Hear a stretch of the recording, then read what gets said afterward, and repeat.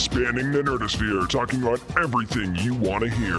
From comics to cosplay, from the cinematic universe to fan films and everything in between. It's time to get down and nerdy. Here are your hosts, James Witham and Nick Battaglia.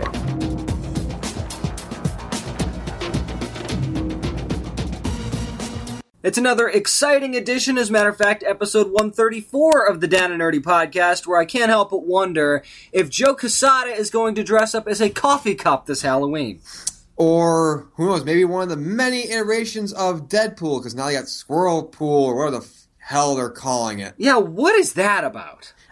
Dude, I don't know. I really don't. And I'm not just saying this because I'm a Deadpool fan. I'm saying this because I'm a fan of, of course, Marvel and stuff like that.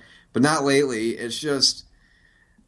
I don't know, man. I think that I said this on Twitter as well. I said that Marvel is now the Apple of comics, where they think that because they can just throw a phone out there, or in this case, a comic of whomever out there, they think, oh, people are going to buy it because we're Marvel, because we have the brand. Well, if you look at the sales figures, not so many people are buying Marvel books nowadays. Nope. And I'm going to... Remember that scene in Karate Kid 2 where they're in Okinawa and Mr. Miyagi, finds out how much of a douche that his friend Sato has been? And at one point he just turns around and he looks at him and he goes, "What has happened to you?" Right. That's what I want to do to Marvel. Marvel, what has happened to you? What are you doing? Somebody just needs to sit, Joe Quesada down and everybody at Marvel down, all the top heads over there, and just have an intervention with them. Like, guys, get back to your basics. We don't need 15 Deadpool comics. We don't need, Venom's back. Yeah, but he's probably going to suck now because you try doing it. When you can't pull off a good Carnage book, what makes you think you can pull off a good Venom book, I don't know, man. But, it's you want to have 15 Deadpool books because he's popular, fine. But now you have 15 iterations of Deadpool, most of which don't even make any sense. And then you try and, re-kill Gwen Stacy a different way or something. I don't know what they're doing, man. I mean, I know that you want to try some different stuff, but it's like, not only have you gone off the rails, the train has fallen off the cliff into a ravine, plunged through the ravine, and through to the center of the earth somehow. I don't know what you guys are doing. Yeah, man. I mean, it's just gotten to the point now where, what Marvel happened? It's fallen through the earth and it's back out into space, and it's like Superman...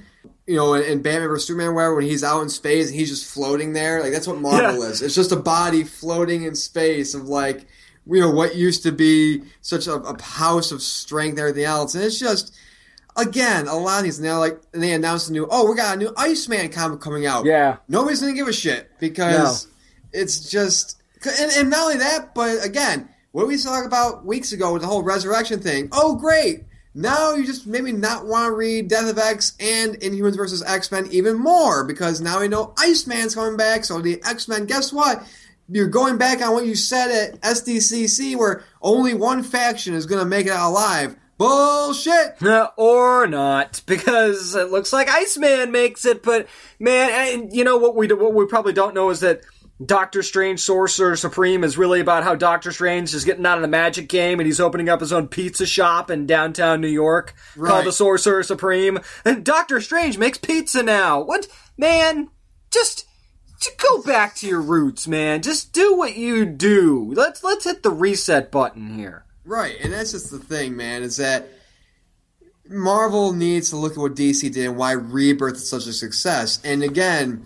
they say imitation is the most sincerest form of flattery, but in this case, I think Marvel needs to really imitate what DC's doing. At least look at what they're doing with their characters, bring them back to their roots, and honestly, I think you need to shake up the writing staff entirely. I mean, look at this. Scott Snyder and Greg Capullo did amazing things with Batman. DC still said, you know what, we're bringing in Tom King, we're bringing in, a new crew for Batman, just, all these other comics.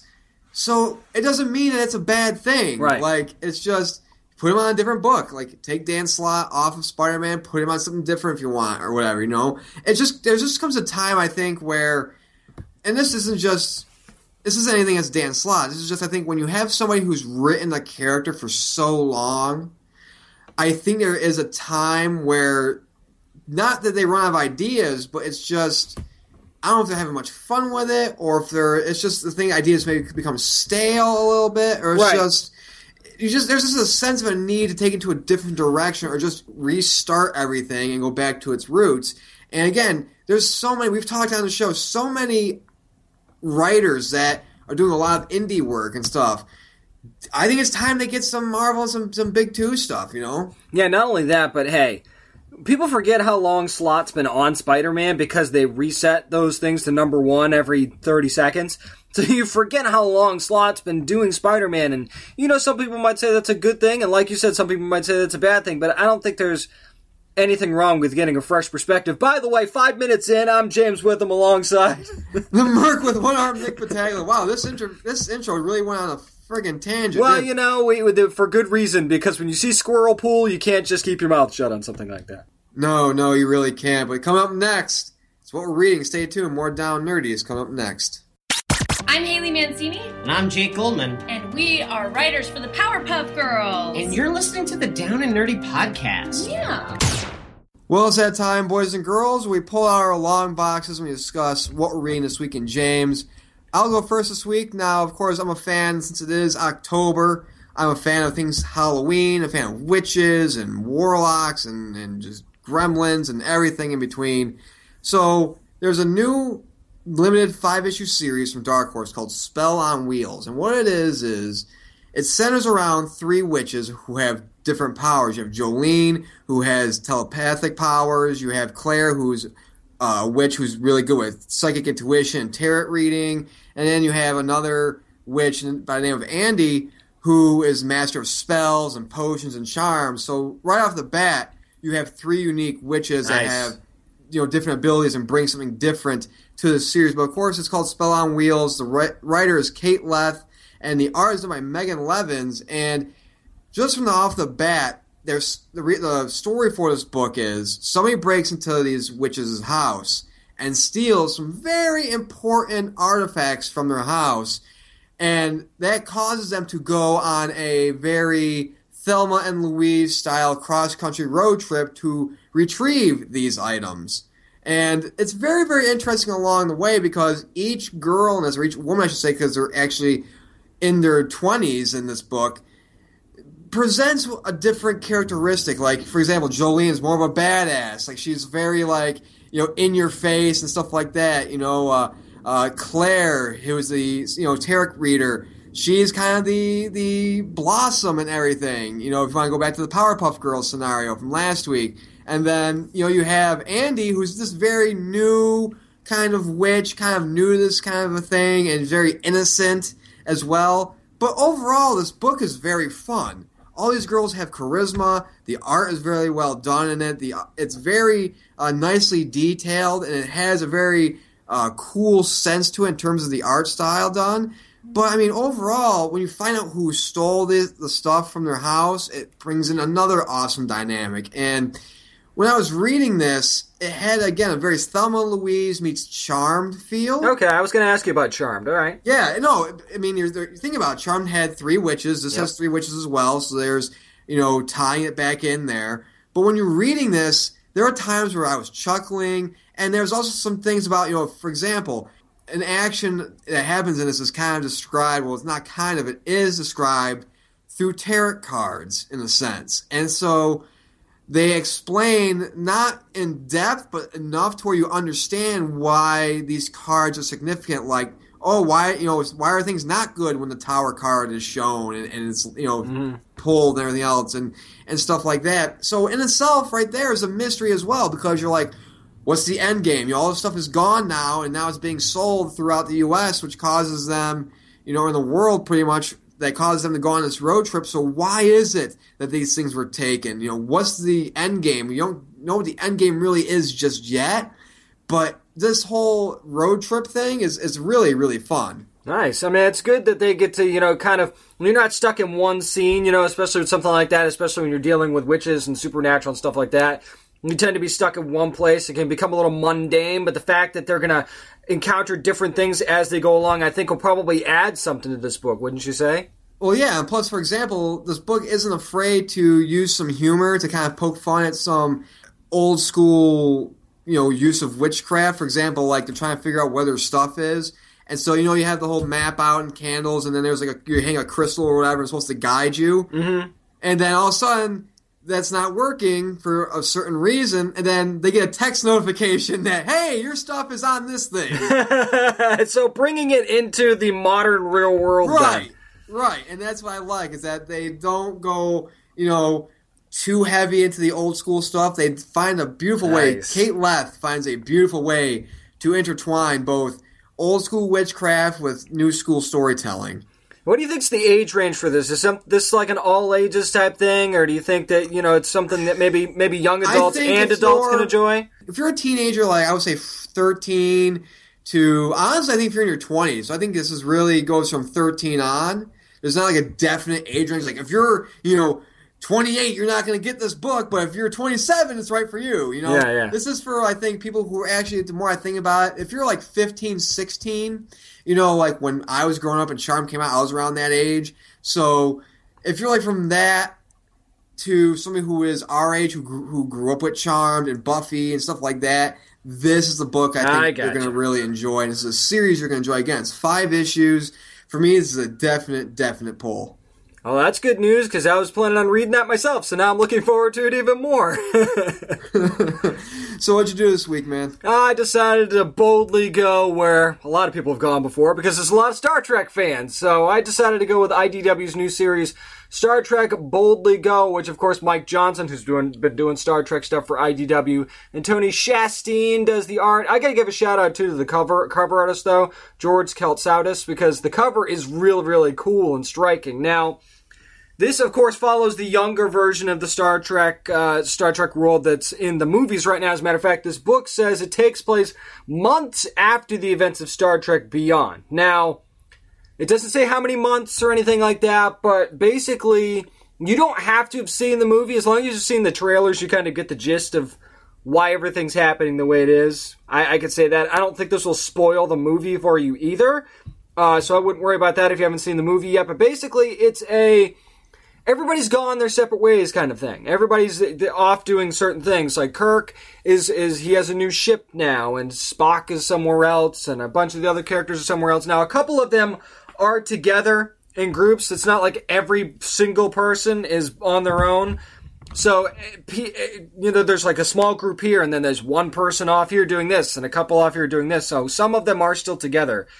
But as a core unit, they're not together anymore. And the book spends a pretty good amount of time, especially in the beginning, saying, here's where this person is, and here's why they're there, and here's this person is, and that's why they're there, kind of thing. You know what I mean? Yeah, so what you're saying is they do a really good job of setting up why certain characters are in their certain settings, which is very important because you're giving that important backstory. Exactly, and it totally makes sense why they are where they are. Like in Kirk's situation, when he's taking over a new ship, it's very, very different vibe for him. So it's something that he has to get used to. And Bones, same thing. He puts himself in a situation where it's something that he has to get used to. And with Spock, once you see where Spock is, you're like, oh, okay, but then there's another added layer to that as well. So now there is one character that ends up in trouble in this book. And I won't tell you which one it is because I don't want to spoil it in the very beginning before you even read the book. But I will say that there is conflict in this book, and it causes something to happen, and it's almost like, okay, what's going to bring this group together again? Because you know that you want to see them together again, but what's going to happen? And there's a conflict in this book that does that. What, did Kirk steal one of Chekhov's green girls from a different planet or something? I think that Kirk can do pretty much whatever he wants when it comes to the ladies. That's pretty true. You should leave a couple for the other guys, though. I mean, come on, right? You don't need all the girls, Kirk. But, no, something happens in this book that causes them to kind of, I don't want to say rally together, because I think it's too soon to say that, but it's definitely one of those, we need to be on this because one of our friends is involved kind of things. So pretty much this book is pretty much a sense of unifying. That's the kind of sense of like, it's fractured, like in terms of storytelling, in terms of like, not that it's bad, but like because, as you said, people aren't on the same page, there's conflict there. So in a sense, this book starts off with a fractured Starfleet, pretty much. Well, there's a little bit of that. Like, everybody had to go where they needed to go after what happened in Star Trek Beyond. Everybody had to go to a certain spot because, hey, we all need a reset. We all need to do something different after everything that went down there. And actually, on the ship that Kirk is in, there is a built-in conflict on that ship, which I also won't spoil for you, that kind of causes even his friends to be like, hey, are we sure about this kind of thing, that are on the ship with him? But the main focus, the main point of conflict and what happens, especially towards the end of the book, to kind of bring everybody kind of focused on the team again, is very, very interesting. The art's pretty much what you'd expect for the main Star Trek run. I mean, it's very consistent, so I will give them that. There's a ton of variant covers, too. If you like the movie poster covers and stuff like that for your comics, they've got that for this as well, so there's a ton of variant covers. Johnson does a great job, as always, just capturing these characters, and there's really not a whole lot of drop-off there from what you're seeing on the screen to what you're seeing on the page, which I think is very, very important, especially like the way he writes Chekhov. He wants you to read it like Chekhov would say it, so he writes it that way, which I always like. Focus on that for a second. If you're a writer out there, someone who's aspiring or whatever, that shows great detail to the characters because you're trying to get their speaking patterns down, and you're trying to make this like as if, a motion comic, if you will, or what say you, that type of detail, just how you space the words. Also, there's a lot of credit to the letterer as well. Oh, totally. And the thing is that a lot of people might not get is you can write tone. Like when you're writing Spock, you can tell by the way Johnson writes Spock, he wants you to be in that tone when you're reading it in your head. Because we all do that when we're reading. We all read it in our head. But we don't always read it as the character. But the good writers will make you read it as the character that you're seeing on the page. And for that, and the art's great, what they're doing with the story, very intriguing. It makes you want to go to the next issue. So I'm going to boldly go and put this in my pull box, man. This is a pull for me. That's going to do it for this week's edition of What We're Reading. But come up next, Legends of Tomorrow. Yes, another CW show had its premiere last week, and we're going to talk about it come up next in This Week in Geektainment. This is writer Christopher Sabella. You're listening to the Down and Nerdy Podcast. Well, guess what? We're jumping aboard the Wave Rider once again because it's time to talk in This Week in Geektainment about the last CW show to have its premiere, Nick, and that is DC's Legends of Tomorrow, headed towards Season 2. Yeah, man, and I think that when you look at what happened at the end of Season 1 with Vandal Savage, of course, Hawkman, Hawkgirl leaving, and you have Our Man coming in, so you get the JSA in there. It gets you pumped for Season 2, and I gotta tell you want to talk about, starting off, I think, fast. And I think when you talk about that, I think they did this really well in terms of just showing the different areas they went to. Because, of course, we find, Mick Rory is on the ship, and he's in stasis. But why is he in stasis? And he goes through the whole setup of how he got to where he is and where all the other legends are. I mean, I gotta say, man, when they were in the old school, what was it, the French Revolution, or just some time, like the old period of the Three Musketeers, pretty much, like that was pretty fun. That was fun. Like, this is a show that you can sell in the CW thing in terms of writing. It has fun with it. And I love, again, it's spoiler filled, by the way, in this review, because it is a review of the first episode that's been out, so you've probably seen it by now, but just wanted to warn you on that. But here's the deal, man.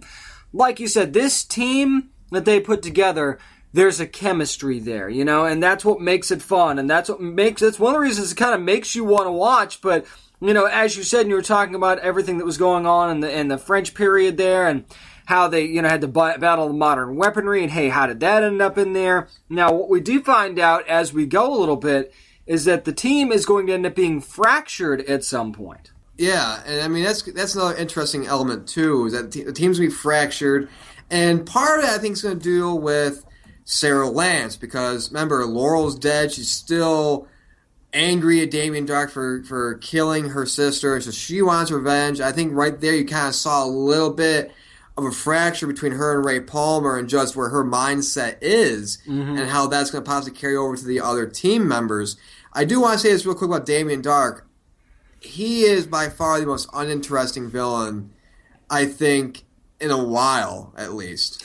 I mean, that's one of the reasons why I didn't think Arrow had such a strong season last season. So I will definitely agree with that, especially since in Legends of Tomorrow, we don't really see him with his powers at all. Not that you need powers to be a menacing villain, because we've seen many, many times that you do not. But you're right, there's just something about Damien Darhk, and yeah, sure, he can fight a little, and yeah, sure, he's evil, and yeah, sure, he knows what he's doing, but I just don't get the sense of real threat or danger from him at all. And I realize that he's just a part of a bigger cog here in Legends of Tomorrow, but that should tell you why they would need a bigger cog, because you can't have Damien Darhk as the main villain. No, and that's brought up because they bring in Reverse Flash. Of course, there was that story about a month or so ago that the Legion of Doom is coming into Legends of Tomorrow. So, again, you're bringing in much bigger villains to surround Damien Darhk with and stuff, and I think that's going to be very beneficial to the show. But, again, you look at this, and also there's another show I want to point out, too, and we've talked about this off air, but Timeless on NBC. Yeah. Also another time travel show, also deals with people who were, in real life, people in real life time and stuff like that, and the eras they visit. For example, like this week, they did the Rat Pack and stuff like that, and JFK. But in here, you have Albert Einstein, and just the way they do time travel, you kind of look at the two shows, and you're like, Timeless, I think, does it a little bit better from a time travel aspect. Of course, the action is different, so you can't really compare it. I mean, one's superpowers with superhumans, the other one's people, with guns and just regular people, who are just historians and stuff like that. So you can't really compare them. But I think that a show like Timeless it puts pressure. We already said, how shows can put pressure on Arrow and stuff like that this season. This could put pressure on Legends of Tomorrow in terms of the time travel aspect. I think that Timeless handles time travel better, and I think that they pay more attention to the details of what's actually happening in the timeline and what can happen if this goes wrong. Now, granted, the two motives are different, so you're right, it's really hard to compare the two shows because they're not a direct comparison, but at the same time, it's how you handle time travel and these things, and the whole situation with Albert Einstein, kind of taking him out of the equation where basically... I see what you just did there, you son of a bitch. Yeah, and it's just subliminal at this point. But in a manner of speaking, where they purposely change the timeline and they're like, oh, well, this is probably better. And you're going, what? Wait a second. You could have changed everything unintentionally. But they're like, oh, this is cool because this is better now. Because now this person's going to get credit too. That's great, but you don't know what that's going to do. And just the way that it affects the timeline is a little, it's like it's not as important as it is on Timeless, and I think that, exit Rip Hunter, by the way, and especially with him really not being in the equation anymore, how is that going to affect that happening even more so? You mentioned something that's very interesting because we all know the Time Masters are now gone, they are no more, so pretty much the Legends are the only people that are keeping time in check. So here's what you just brought up an interesting point. I want to bring another CW show, The Flash. We all know what happened with Flashpoint and everything else, how Barry's changed and everything. But will what Legends do affect shows like Arrow and Flash and Supergirl and stuff like that? Because technically they're going through time and they're changing things. Right. And who knows, like maybe Albert Einstein was supposed to meet such and such's mother and whomever, and because he didn't have a conversation with her or whatever, Joe West doesn't get born or something, I mean, who knows? You would think at some point that it could, right? If Flashpoint does, why wouldn't this? And I mean, I know that they said Flashpoint wouldn't affect Legends because of the time travel aspect. Well, turn it back on its ear. Could Legends affect the other shows? I can't see why you wouldn't, especially since, hey, guess who one of the Legion of Doom members is? If I'm not mistaken, isn't it Captain Cold? Yeah. Who's supposed to be dead, by the way? Yeah. Right? Yeah. So, obviously something's been affected there. I don't know if it's because of Flash. They haven't actually explained it yet because they're not there yet. But I don't know if it's because of Flashpoint or something that's going to be in the time travel of Legends of Tomorrow, but in some way, something's going to get a little messed up there. But we mentioned Legion of Doom, we mentioned Captain Cold. However, there's somebody at the end who, when we see him, we're like, oh, this is going to get very interesting. Yeah, and it's the entire JSA, for one. They just kind of plop down there and say, hey, we want to talk to you guys. It's almost like they're the time police now. No, I wasn't mentioning JSA. I'm talking about Reverse Flash. Oh, yes, Reverse Flash, because guess what? There's your formation. Well, at least the beginnings of the formation of the Legion of Doom anyway, because they already apparently know each other, and they're on a first-name basis, him and Damien Darhk. So, I mean, the way that he kind of, I would say, bails out Damien Darhk, wouldn't you? Yeah, Doesn't he bail him out? I mean, even though there wasn't a really huge threat there. But you gotta wonder, what is their motive together as a unit? And are they a unit already? Is it Malcolm Merlyn and Captain Cold? They're all together? Or do these two sit down and go, hey, let's go get these guys and let's really mess some stuff up?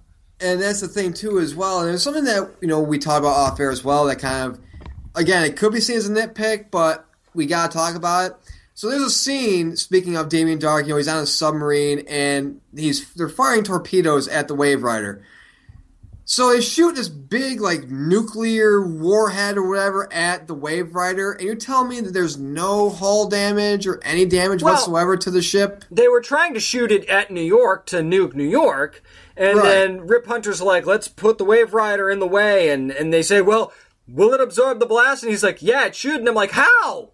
Yeah. At least give me 30 seconds and explain to me that there's some shields or something that you're putting up that, it will withstand, it'll incapacitate the ship, but it won't completely damage the hull or anything. Because when he puts Mick in stasis, you're like, hold on a second, he's going to drown in the ship? Is that really what's going to happen? Yeah. Not to mention when Oliver and Captain Explorer there find the ship, he's still in stasis, and how many years has it been? Quite a few that he's just been sitting there, and there's no... I don't want to go as far as there should be barnacles on it, and it should be rusty or anything like that, but this ship's been sitting underwater for quite a while, and you mean to tell me that it's just perfectly intact? I know that that's nitpicky, and we're dealing with superheroes and supernatural and all this other crap, so I know it might be nitpicky, but when you get hit by a nuclear warhead and then you just chill on the bottom of the sea for a little while, you'd think that there would be some sort of damage, because it just basically pops right back out of the water at one point. Yeah, man, and I think, again, overall, this first episode, like I said, the one weak point I think in it really was Damien Darhk, but I will say this. It was interesting with Einstein, bringing him in there, and just how they kind of figure out certain things with him. And as you mentioned, Rip Hunter no longer is the captain here. We have a new person involved in, leading everything. I think that's nice, too, because you're not going to have this weekly butting of heads with, the crew, with the Legends and Rip Hunter. You're going to have... I think they're going to work better as a team this season, I think, because last season, of course, was basically Rip Hunter saying, I need to save my wife and child, and that's what his whole mission pretty much was in the first season. Yeah. So now that he rips out of the picture, and, you have this new guy in there, I think it's going to be a pretty interesting dynamic. I think it's what's going to help bring them closer together, I think. Not only that, but you saw a point in the first episode, and you brought up Sarah and trying to avenge her sister with Damien Darhk and everything, and the conflict with Ray Palmer. You see a point in this episode where not just them, but everybody seems to check their conflicts at the door and their problems with each other at the door. And it's like, hey, we're a team now. Rip's not here. We got to start acting like a team. And then, once they pluck everybody from where they're at in time and stuff like that, but then they get confronted with the JSA, and will that cause more friction within the team, or is the friction this year going to be between the Legends and the JSA themselves? You know that at some point they're probably going to reunite. They're going to unite under the common goal of the Legion of Doom, and we need to stop them, and we need to keep them from screwing up the timeline. However, they're screwing up the timeline. So I'm sure there's still going to be some conflict, but as the team, I think you're right. I think they're going to work better as a team, and I don't want people to get the impression that we didn't like this episode. The show's still fun. I still liked it. I just think that, there were legitimately a couple things that needed to be pointed out. Overall, again, what I liked about it, it does have strengths in it. Like this season, I'm excited about this season, where they're going to go and how the team dynamic is going to be. But as always, you're going to have a couple of negative things. I think if we went on here and said, oh, everything was great, they'd be pretty naive. You can't just because you love the fact of what they're going to do and what characters you're going to see and might see, stuff like that. You can't just say, oh, it was awesome just because of that. Yeah, I agree. Yep, and that's going to do it for This Week in Geektainment. But coming up next, Rockstar sure did find a wonderful way to get our rocks off this week. Of course, we're going to talk about Red Dead Redemption 2 and more coming up next in Nerd News. This is artist Nico Walter, and you were listening to the Down and Nerdy Podcast. Well, James, it's time we go around the gaming consoles and just the internet in general, because it's time for what, James? Nerd News! And we talk about gaming consoles because it's been teased, it's been mentioned, and I swear to God, I think this is the one console that's been under so much secrecy, outside of course, the leaks of specifications of what it's going to look like and everything else, but we finally got a look at Nintendo NX, or as it's called now, Nintendo Switch. Now remember, first of all, this isn't the first time Nintendo's changed the name of a console. Remember, Nintendo Wii was supposed to be Nintendo Revolution, and then it went to the Wii, which I believe means fun in Japanese. Yeah, I think so. So, I mean, looking at what's going on, man, we talked about this for weeks, and whenever we talk about Nintendo, how, listen, they need to focus on the handheld stuff. This is where they're kings. You know, they're going towards mobile. Switch, it's a console, but it's a console you can take with you. Yeah, that's the funny thing, because you see the two, which look like, we were talking about this off the air, people like showing like Wii remotes cut in half, and that's what they're showing like the Switch remotes are. But, you know, they slide right onto this tablet, and you just take it with you, and they're going back to cartridges, which are clearly SD cards, or at least they look like them. You can call them cartridges. And you just pop that in, and we saw that with the Zelda game that's on there that they were previewing in their little 3-minute video there. And you take it with you, and you can actually add multiple remotes too, so it's not just a 1-player or 2-player thing. Everybody can bring their own remote, much like the Wii, and you can connect together and play these games. And there's just a lot to look forward to, man. And yeah, being kings of the handhelds, now they're kind of bringing that into the 21st century finally, and they're adding that console in there. Well, when you think about it, and people are saying, well, you know, listening to this saying, well, you know, how's it different from a Game Boy? I think when I first saw the person take the controllers out and make it a handheld, the first thing that came to my mind was like a Game Gear. Yeah. Because just the size of it and everything else, it felt like a Game Gear. It looked kind of like a Game Gear to me. But when I look at this, you know, in the system specifications, you know, you can take it with you on a plane. You can put it on a table. It has a stand, which hopefully won't break off so easily. Yeah, that was a small stand, man. It was a small stand. And that presents a problem because, as I mentioned before, you know, people with physical handicaps, preferably in the upper region like myself, we can't enjoy that. You know, it's one small thing that we can't do. You know, other than that, you can play because it has an actual controller, which is great. You know, and the problem with Nintendo was when they unleashed the Wii U was people didn't know what it was. Is it an extension of the Wii? Is it the new handheld? What is it? This is an all-in-one thing, and we talked about this off air of how when Xbox One came out, Microsoft pretty much at E3 said, you know, we want this to be your all-in-one entertainment system. Well, Nintendo's pretty much looked at that and said, yeah, we'll be your all-in-one entertainment system, but there will be one you can take with you. And with that, though, there does come some things I want to see before. I understand people are excited about this. Like, I want to buy this now, but there are some important things about this before, you know, I want to sink my money into it. First of all, it's the price. How much is this going to cost? Also, you know, okay, if you're going to run on a network, if this is going to be network-based, who are you teaming up with? Remember, PlayStation teamed up with AT&T, and it didn't work out because people ripped them apart pretty much. So I think it's, at this point, Verizon or bust right now. Yeah, probably. I think. Verizon just upgraded a network, too, so... Right. Yay. Battery life's another thing. You know, this thing is a handheld as well, so how long does it take for it to charge? That's the big one. You know, because the thing is, the thing you put it on when you want to make it a home console, I think it also could be, I mean, it hasn't said it, but I would think it would be like some sort of a charging station as well, kind of a dual thing there. I think it's like an iPod dock kind of deal, but here's the thing. Let's spin off of that for a second. Look at all the things you have to charge. Not just the actual tablet portion itself, but their controllers as well. Right. So these are things that all need to be charged. There's multiple things. And I'm sure once you connect the controllers to the tablet and put it on the base, it all charges in one thing. I get that, but you're talking about several different batteries that can fail. Right. And also, I mean, you know, you look at that and just some other things. Also, I think, you know, we did a story a couple weeks ago about how, you know, Nintendo is joining up with Apple. It has a headphone jack. Yep, there you go. There you go. Gotta have that. But there is an issue with this, though, and the issue is, as we mentioned again off air, it's a handheld, but it's mostly a tablet with controllers attached to it. If you were to drop this, I know I have an Amazon Fire, so do you. If we were to drop ours, there's some issues there, some problems. So I think, what could it be? I don't know. If you drop it, will it break? Will it have Gorilla Glass on there? Yeah, that's what I'm thinking. Sure. I'm thinking it's going to be something like that. I also think we're going to see cases roll out, but it's going to be hard to get cases because you're going to have to get a case that not just fits around the tablet itself, but also will fit around the actual controllers as well. So you have to think about that.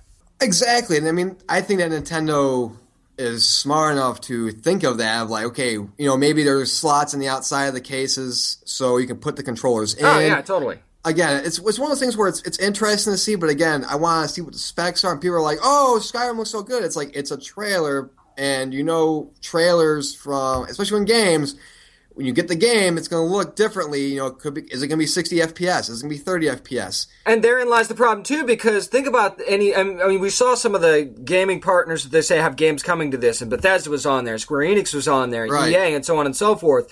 These are games that take, a high FPS, like you said, and and I know they've got NVIDIA with the graphics and stuff like that. That's fine, but how are you going to cool this thing on the go? Right.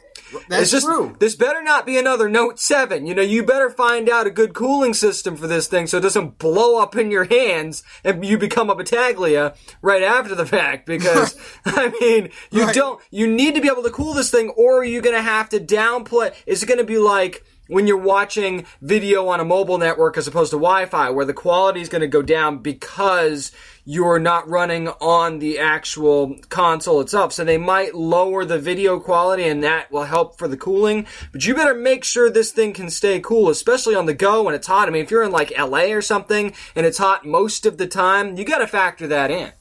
Right. And well, speaking of things that are hot, something that was hot this week, of course, Rockstar. Hey, they were teasing Red Dead throughout the week, and it started, I believe Saturday they started. They changed all the logos on their social media accounts. People are like, okay, that's the Red from Red Dead Redemption. Don't play with me, Rockstar. Don't play with my emotions right now. And then they threw the teaser image of the 7 cowboys it appears to be, or 7 characters, and like, okay, then people started to get a little bit more intrigued because it's like, okay, wait a minute, this could be Red Dead Online. This could be, some remastered version. Yeah. Well, not really, because they came out and said, here you go, Red Dead Redemption 2. Here's a new trailer. Granted, the trailer didn't have a lot in it in terms of story. Had a lot of buffaloes in it. A lot of buffaloes, but I think that this was a trailer that was geared more towards what the atmosphere is going to look like. Because, this is the same company, of course, in Rockstar who does the Grand Theft Auto series. So going from buildings back to the Western. And again, unlike in Grand Theft Auto where you have street lamps and you have all this lighting, Red Dead's all nature-based, and you have to go on the sun and this kind of, actual lighting and nature lighting and feel and how the foliage looks and everything else. And I think that's going to be interesting. And even though we don't know really what this game's going to be, I think it's going to be a prequel, because if you played Red Dead Redemption, the era that it was put in was more, we were getting ready to head towards the Industrial Revolution, or closer to that period where the West was starting to fade out a little bit. It's going to be certain territories.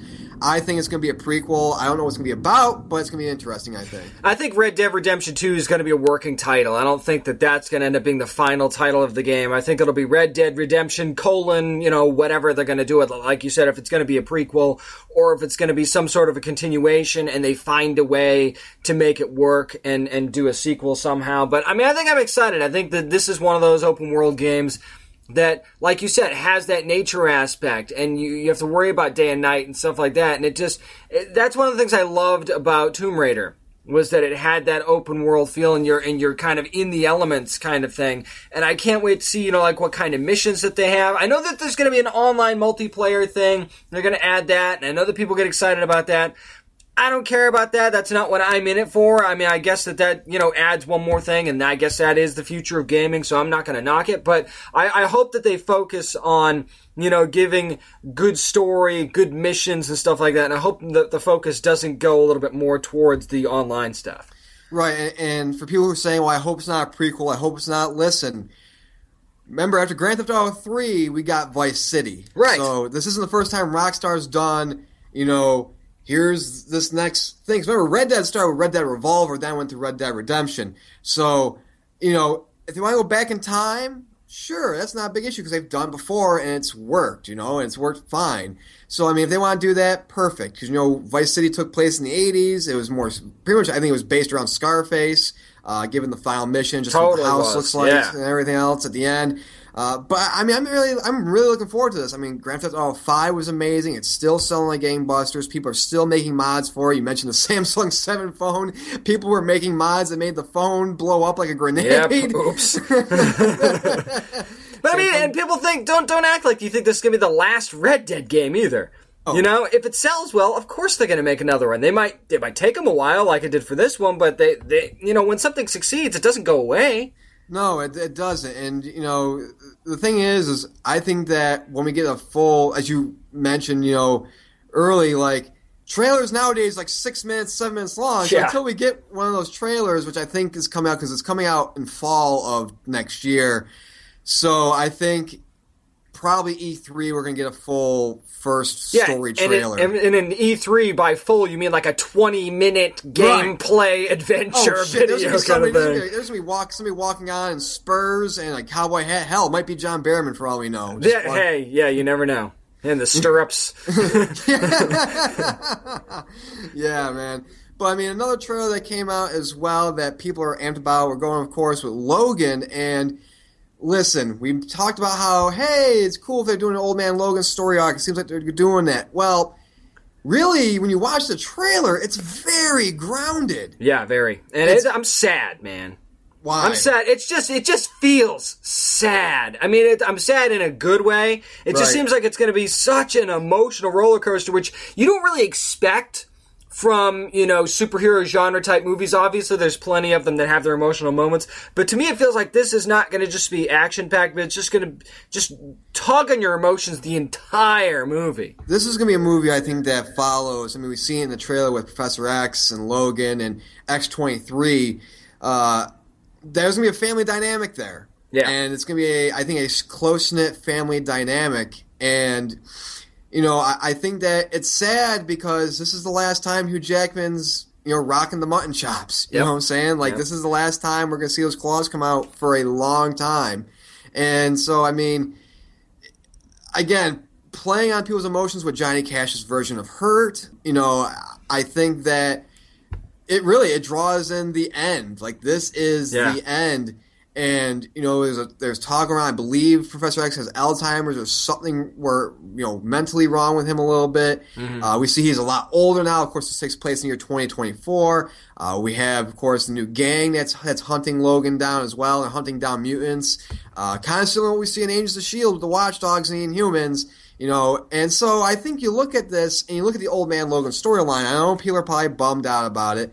But the thing is, you look at the Old Man story plot, it's fucking insane. Yeah, they could not do a true adaptation of that. No. And nor should they. And that's why the movie's called Logan and not Old Man Logan, because you don't want to have the expectation of having to follow that storyline. And if you didn't, people would be upset. Well, now you don't have to worry about that, and you can just make the movie that you want to make, because any of these movies should always take the best of whatever the story is and then make it their own. That's what you should do with adaptations like this, because, you've said before, you don't want to shot for shot. Right.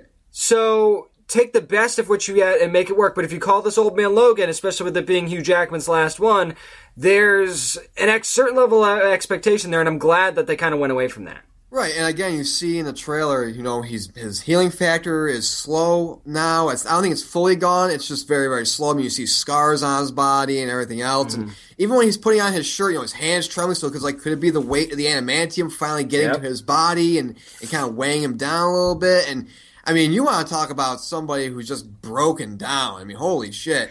Logan looks extremely broken down. And again, the thing that they're pulling from Old Man Logan, he's out, in Old Man Logan, he was in Sacramento, on what looks to be like a, deserted area, mm-hmm. which it looks to be where he is now. You have you hear the narration of Charles Xavier in the trailer saying, Logan, what'd you do? And Logan's talking about how, the mutants are gone. So it's like, hey, in Old Man Logan, there was that part where, Mysterio makes him hallucinate, and he ends up killing the X-Men, which he thinks are intruders, and so could that be? I mean, I don't think mutants are totally wiped out. I think he's talking more in respect of the X-Men are gone. Right, or he thinks they are and they're really not. But I want to go back to talking about the music choice here for a second, too, with Hurt and Johnny Cash. Now, remember, Johnny Cash passed away shortly after releasing that song. I think it was a year later, less than a year later.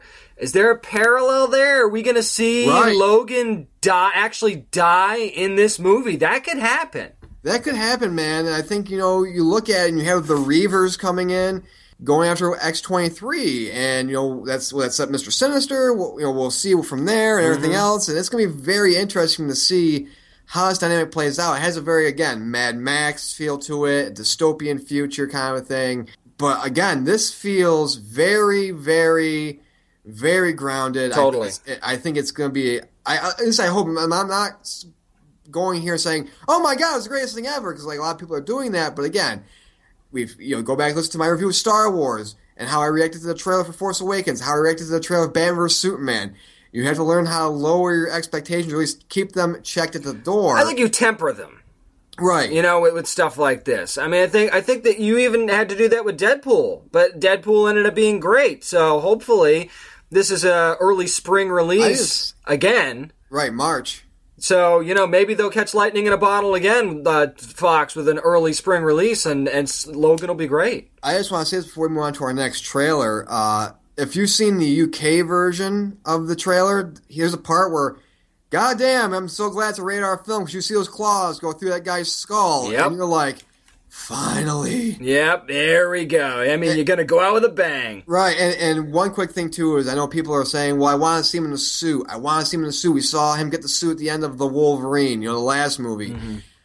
I would like to see him in the suit, but in a flashback, because it would suit it better, not to use the term as a pun. Well, but it's like in Luke Cage when you saw him in the comic book clothing for 10 seconds. Yeah. If you want to do that with Logan, show him in the Wolverine costume for a scene, or at least a couple minutes, fine, cool. Yeah, do that. That way people will be like, okay, we got it, it's done, boom, move on. But speaking of moving on, another trailer, our final trailer we're going to talk about, Guardians of the Galaxy Volume 2. Yeah, and, talk about going from one extreme to the other, where you're talking about Logan, where it has that really serious vibe, to the exact opposite vibe with Guardians of the Galaxy 2. And like you said, we don't really get much here, but we get this interaction between Drax and Star-Lord, which is really funny. Right. Yeah, you get to see Baby Groot, which you kind of expected with everything that's been coming out about that. But, I mean, it looks like it's going to be, pretty much what you would expect from the first one, actually. Yeah, I mean, it's action. It's going to be action-packed. It's going to be a lot of laughs. We didn't really see the whole villains aspect, and we didn't get to see, Star-Lord's dad or anything in this in the trailer. I mean, I think that, when you watch this, hey, I'm telling you right now, man, you see Yondu and Rocket, looks like they're teaming up. Remember, there was that thing going back to our Comic-Con talk where, hey, people saying that this is what the trailer looked like, and they had to steal something and everything else like that, and it appears to be what it is, the bigger red mohawk that Yondu's rocking now, and so, I mean, hey man, I'll tell you right now, Yondu's one of my favorite characters in Guardians. It's one of those characters that you almost kind of forget about because of how great everybody else is, but then you look and Yondu is just as good, and I think we're going to get even more Yondu with Michael Rooker in this movie as well. I think this is finally going to be where we get to get a little bit more Yondu than we got in the first one. Yeah, man. I mean, I think it's going to be really, really fun. I think that, again, they got to do something with the villains. Give us a good villain, you know? That's, I think, could we see Adam Warlock show up at the end, like a stinger or whatever? We saw his pod in the first one, so could Adam Warlock be coming? We don't know, but... speaking of things that I think bring people together, especially when you come to talk about trailers, people talk about trailers and how fun Guardians is. A series that was really, really good was Hacktivist. And, well, I just got to say this, man.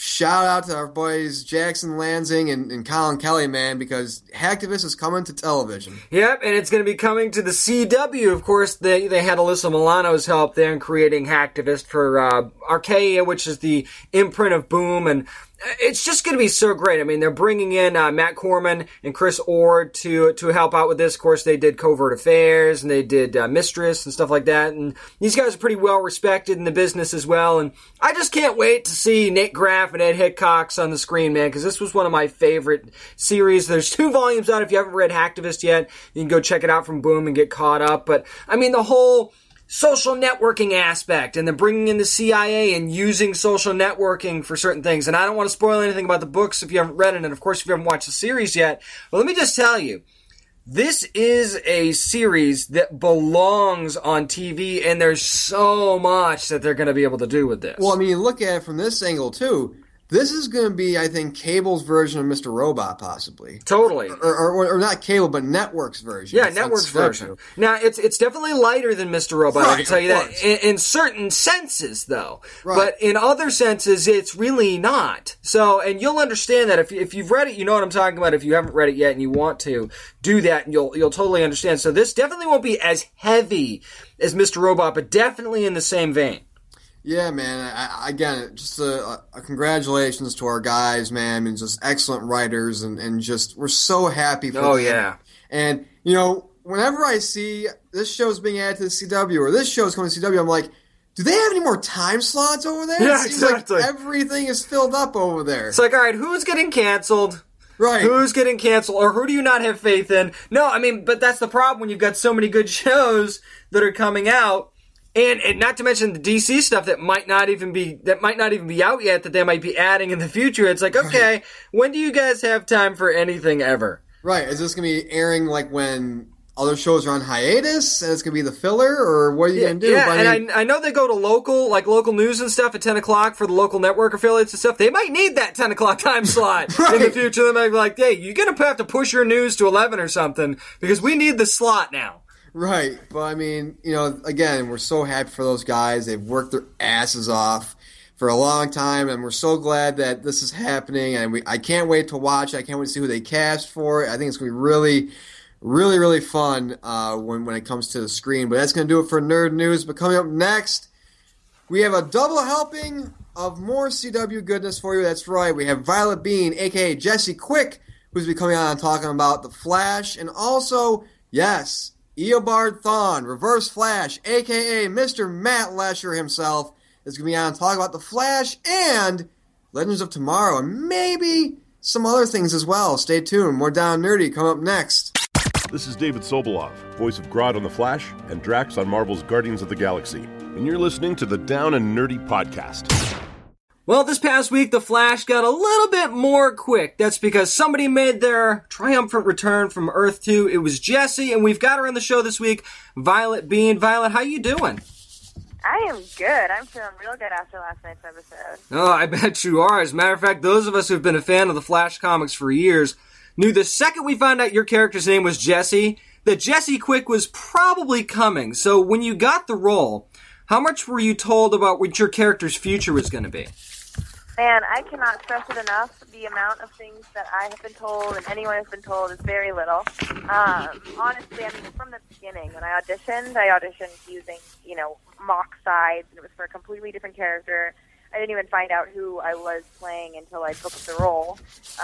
So if that tells you anything, basically, I mean, we don't know too far in advance, and the writers honestly don't know too far in advance. So we're all kind of figuring it out at the same time. And for Jessie in specific, I knew she would become Jessie Quick at some point. I think the fans and myself, we all thought that it was going to happen last season. I was definitely hoping it would. And then so when it didn't, I was a little bummed, but I knew that they must be doing it in a certain way. And so I'm really excited and happy with how it came out last night. Violet, we want to talk about how last night's episode just impacted you. And, you mentioned that. And during last night's episode, you tweeted out a photo of you smiling, saying, all of you on Twitter are making my world right now. So since the episode aired last night, what has your life been like in the past 24 hours or so? I mean, honestly, on a show like this, a comic book show where there already is such a huge fan base and, you want to do right by them because they're the reason that the show even got made. I mean, it's absolutely amazing to hear the feedback from them. And that was such a genuine thing of me saying that last night about them making my world, because everyone on Twitter was going insane about it all. And I was just I was so happy because, you know, we do this for them, and then, you know, we're always a little worried, you know, are they going to like it? How is it going to be portrayed? And you have to take what they say into consideration. At the same time, though, there are, you know, people who do abuse the internet and are mean. But luckily, you know, for me, I've been fortunate enough to hear a lot of positive things from all of these fans. And last night especially, I mean, everyone was just so excited to finally see Jesse Quick because it's been such a long time coming. Oh, definitely. I want to talk about a scene from the show, as a matter of fact, where you had a very touching moment with your dad, who's played by Tom Cavanaugh, and in your return episode this season. So talk about what it was like doing that scene and kind of the ups and downs of their relationship over the last couple seasons. Yeah, I mean, honestly, working with Tom has been amazing. You know, I love those two-person intimate scenes because you really get to, like, dive in and really, you know, you spend more time on them and you just learn a lot about each other and your characters. And I think developing our relationship on screen has been one of the biggest sort of learning points for me and one of the best parts of being on the show.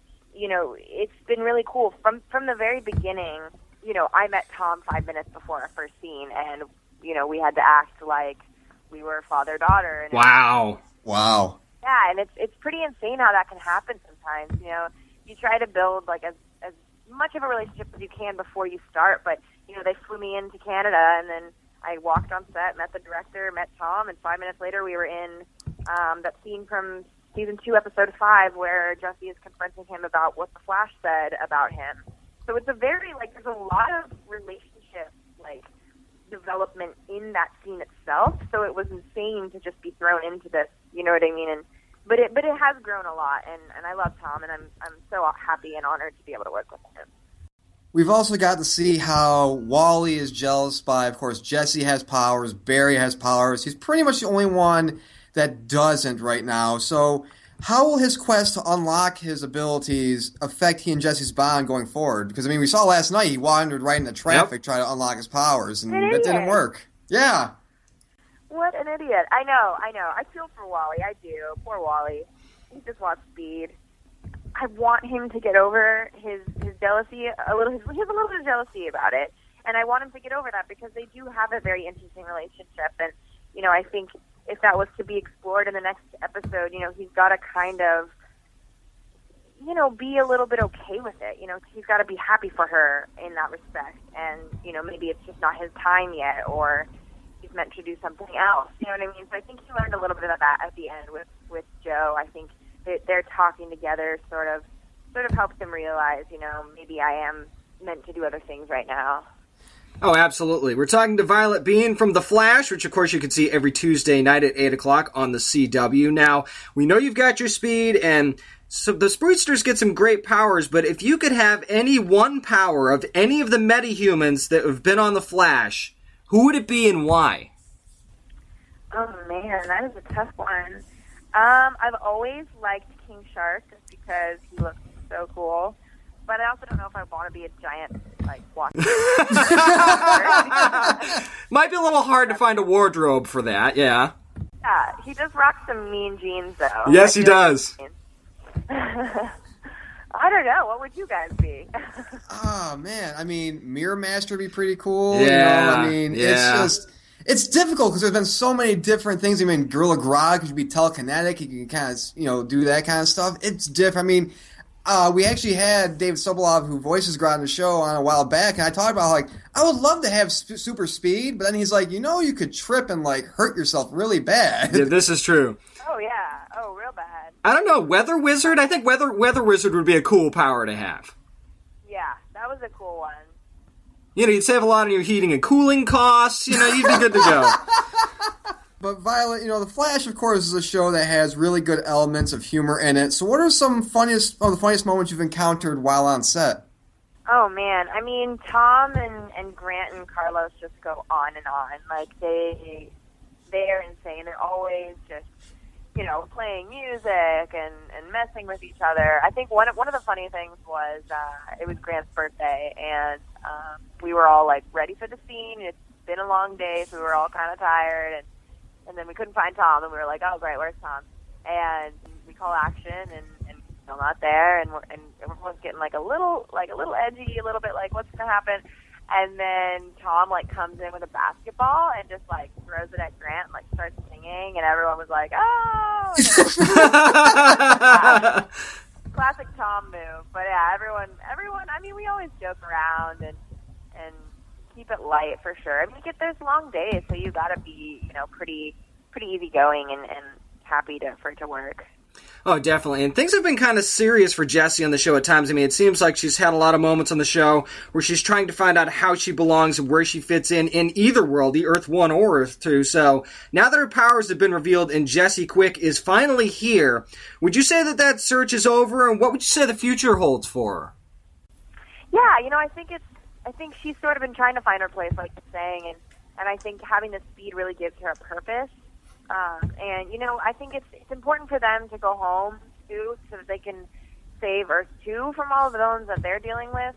But I do think, you know, she's gonna find a little place in Team Flash that she's always had, but maybe a little bit more because she's got this power and she can really help. And, you know, I think you're going to see a little bit of her and Wally, like, getting a little closer and building that relationship.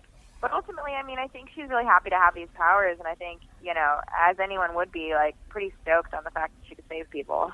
And, you know, in next week's episode, we get to see Jessie in her suit. Of course, last night we got to see, you know, your dad give you the suit in the episode. So, Violet, describe not only what it was like filming your first scene in that suit, but what does the suit itself mean to you?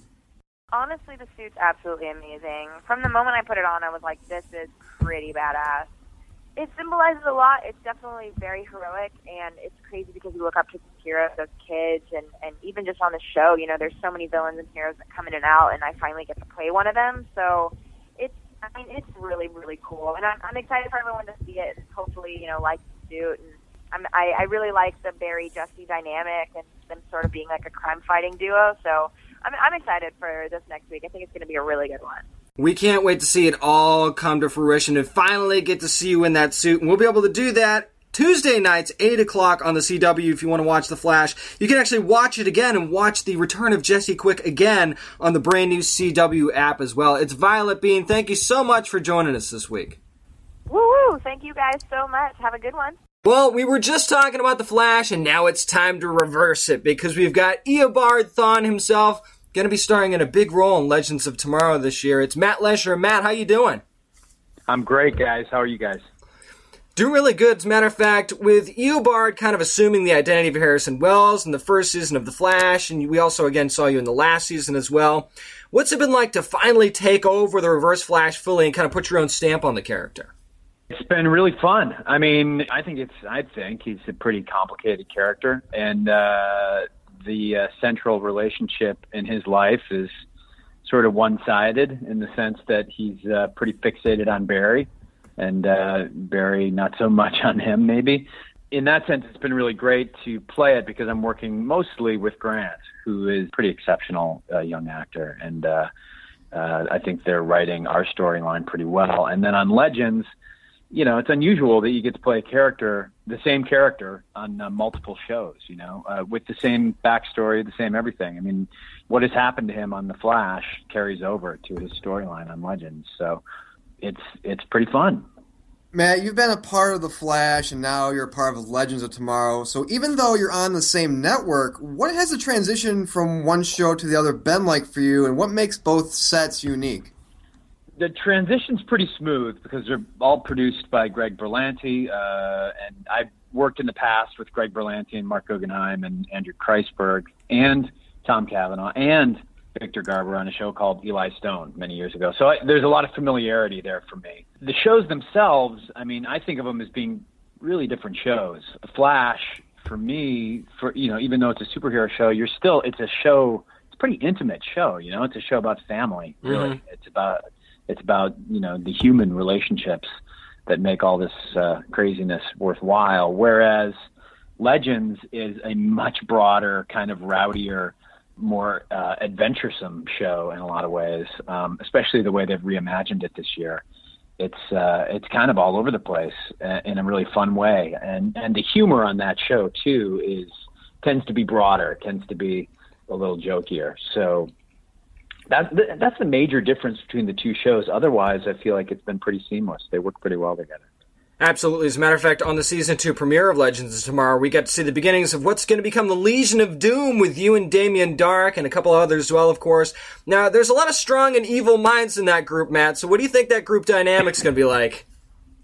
I think it's going to be thorny, anytime a group of villains is getting together, they never really end up trusting each other.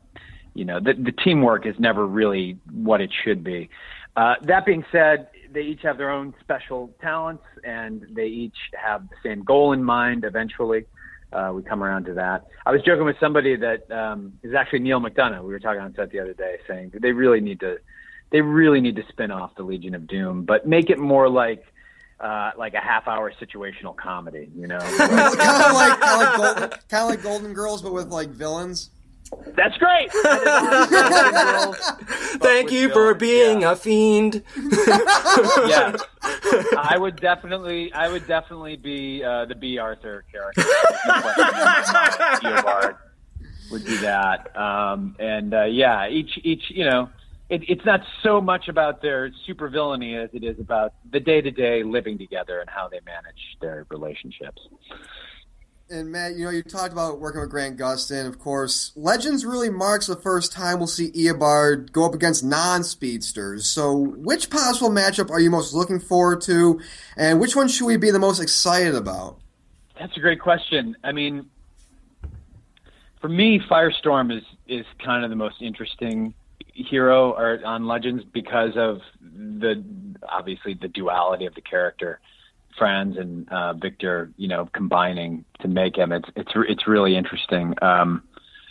So I'm looking forward to that. Also because I have a history with Victor. He's somebody that's near and dear to me. So working with him is always awesome. Being the speedster, there's also there's going to be some JSA interaction, and you're talking about a set of heroes from the mid-20th century meeting somebody from the 25th century, the past meeting the future. Mm-hmm. There's some really cool stuff that happens with that on tonight's episode in particular. So that was fun. That was really fun. We're talking to Matt Lesher. Of course, you've seen him on The Flash. You'll see him in a big way on DC's Legends of Tomorrow, which is Thursday nights, 8 o'clock on the CW. Now, Matt, we've kind of talked about the different scenarios that we might see. And, of course, in the comic books, just like the show, you could have that happen. So I kind of wonder that if Eobard could pick one of the Legends or even one of the JSA to bring over to the Legion of Doom side, who would he choose? White Canary, for sure. There's got to be a little estrogen mixed into this whole Legion of Doom thing for it to be worthwhile, I think, for everybody. Also, just need somebody who's got a different skill set, you know what I mean, than the other guys. So that's my first impulse, is to say that. Also, with some leadership skills, as we see as the season progresses. So, like I said, the Legion of Doom needs somebody to help right the ship every now and then. That would be my choice. And Matt, we found out recently that Eobard has a love for fast food, especially curly fries. So if Eobard owned a fast food restaurant, what would it be called? If you own a fast food restaurant, what would it be called? God, I suppose it would be. It's either would have to do with his nature. My first inclination is to say, Future Burger or something like that, but that seems a little too simple, Right. Maybe something that has that embraces his nihilism a little bit more,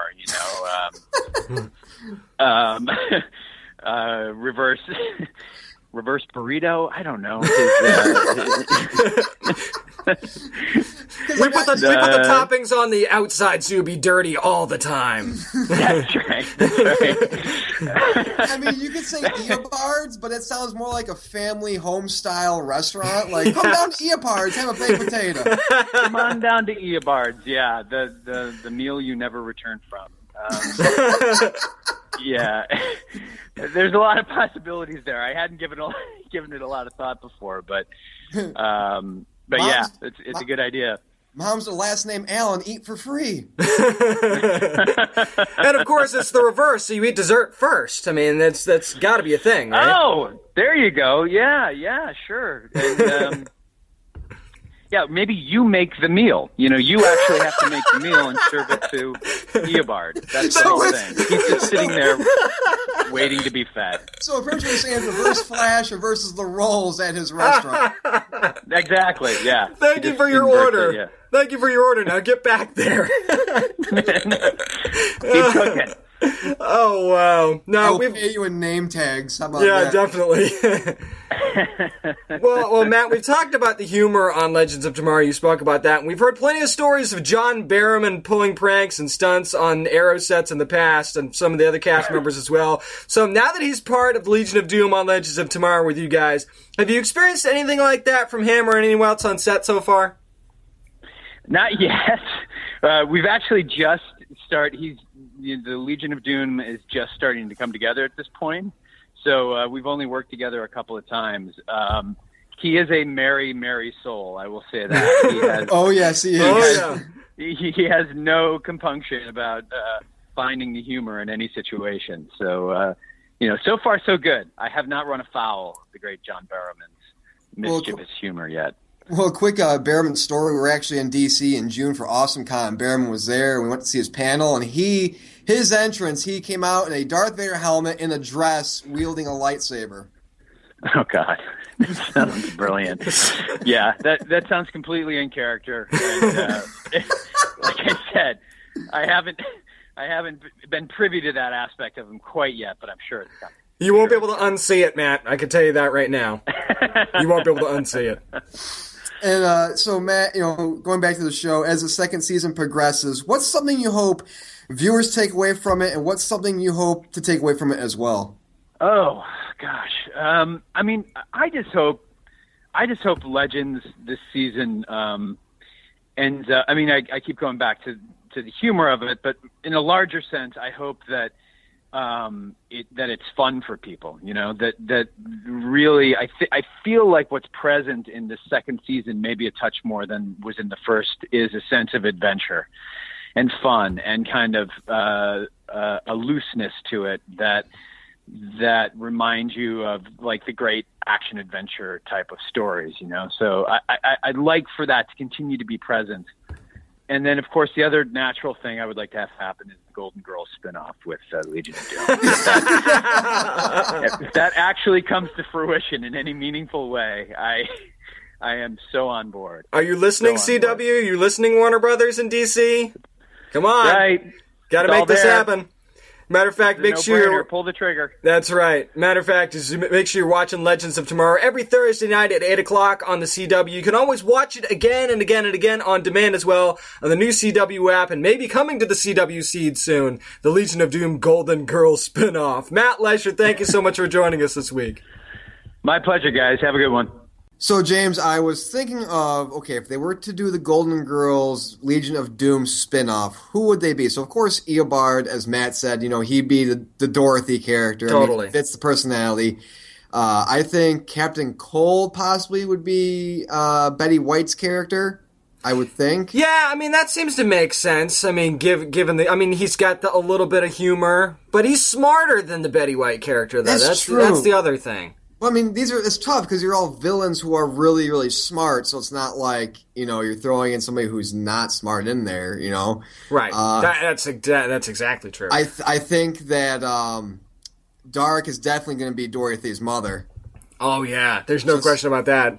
No question about that. There's no way of not saying it, there's no way of not saying this, but Blanche is definitely Barrowman. And, you're right, but, Barrowman's going to be upset either way. He's going to be like, I want to be Rose, or I want to be Blanche. He just wants to be them all anyway, so. Right. But no also, winning there. But also, we can't forget, we did talk to Violet Bean as well, and it's just really cool to see, kind of, if you think about it, even though they're both speedsters, they're both getting evolutions. Talk, of course, about Reverse Flash, Eobard Thawne, and Jesse Quick is getting, a growth in character as well. And these are kind of new ventures for them, pretty much. Right, and both joining kind of new teams. I mean, I know we saw Jessie help out on The Flash previously, but now she's, in the thick of it. She's part of Team Flash in the field, so we'll have to see how that goes and how that builds, actually, because they're talking about, bringing Cisco into the field. And, if Wally gets his powers at some point, then you'll have a true Team Flash. And then you look at Legends of Tomorrow, where you got team versus team versus team. It's like the biggest triple threat match ever, even though you figure the Legends and the JSA will eventually get along. You look at the Legion of Doom, and that's like a dream team, man. It's a dream team, but also remember, you have all those villains in there, and there's egos involved, so will they try to undercut one another? Will there be some struggle? I think there will be, but I think it's going to be interesting going forward, both of these shows. But that's going to do it for this week's edition of the Down Nerdy Podcast. Again, thanks to Violet Bean. Thank you so much to Matt Lesher from, of course, The Flash and now Legends of Tomorrow for coming on and talking to us. But hey, if you want more of us, be sure to hit us up on social media, Facebook.com/downandnerdy. I'm also on Twitter at downandnerdy757 and at Merc with one arm. Same thing for Instagram as well, at Merc with one arm there too. So James, where can people find you on social media? I'm at James A. Switham on Twitter. That's WITHAM. If you want all this information, you're thinking, I can't write that fast. I'm going to have to rewind this. I don't know what I'm going to do. You know what you could do? Go to downandnerdypodcast.com. There's an About Us section if you want to find us on social media. There's links to all of our socials on there as well. You want to buy the Season 3 of The Flash? You can do that on our website, as a matter of fact, on Amazon Instant. And a whole bunch more. Find out all the comic book reviews, everything that's going on in this show as well at downandnerdypodcast.com. And as always, practice safe comic book reading, always back and board your comics, and thank you for being a fiend.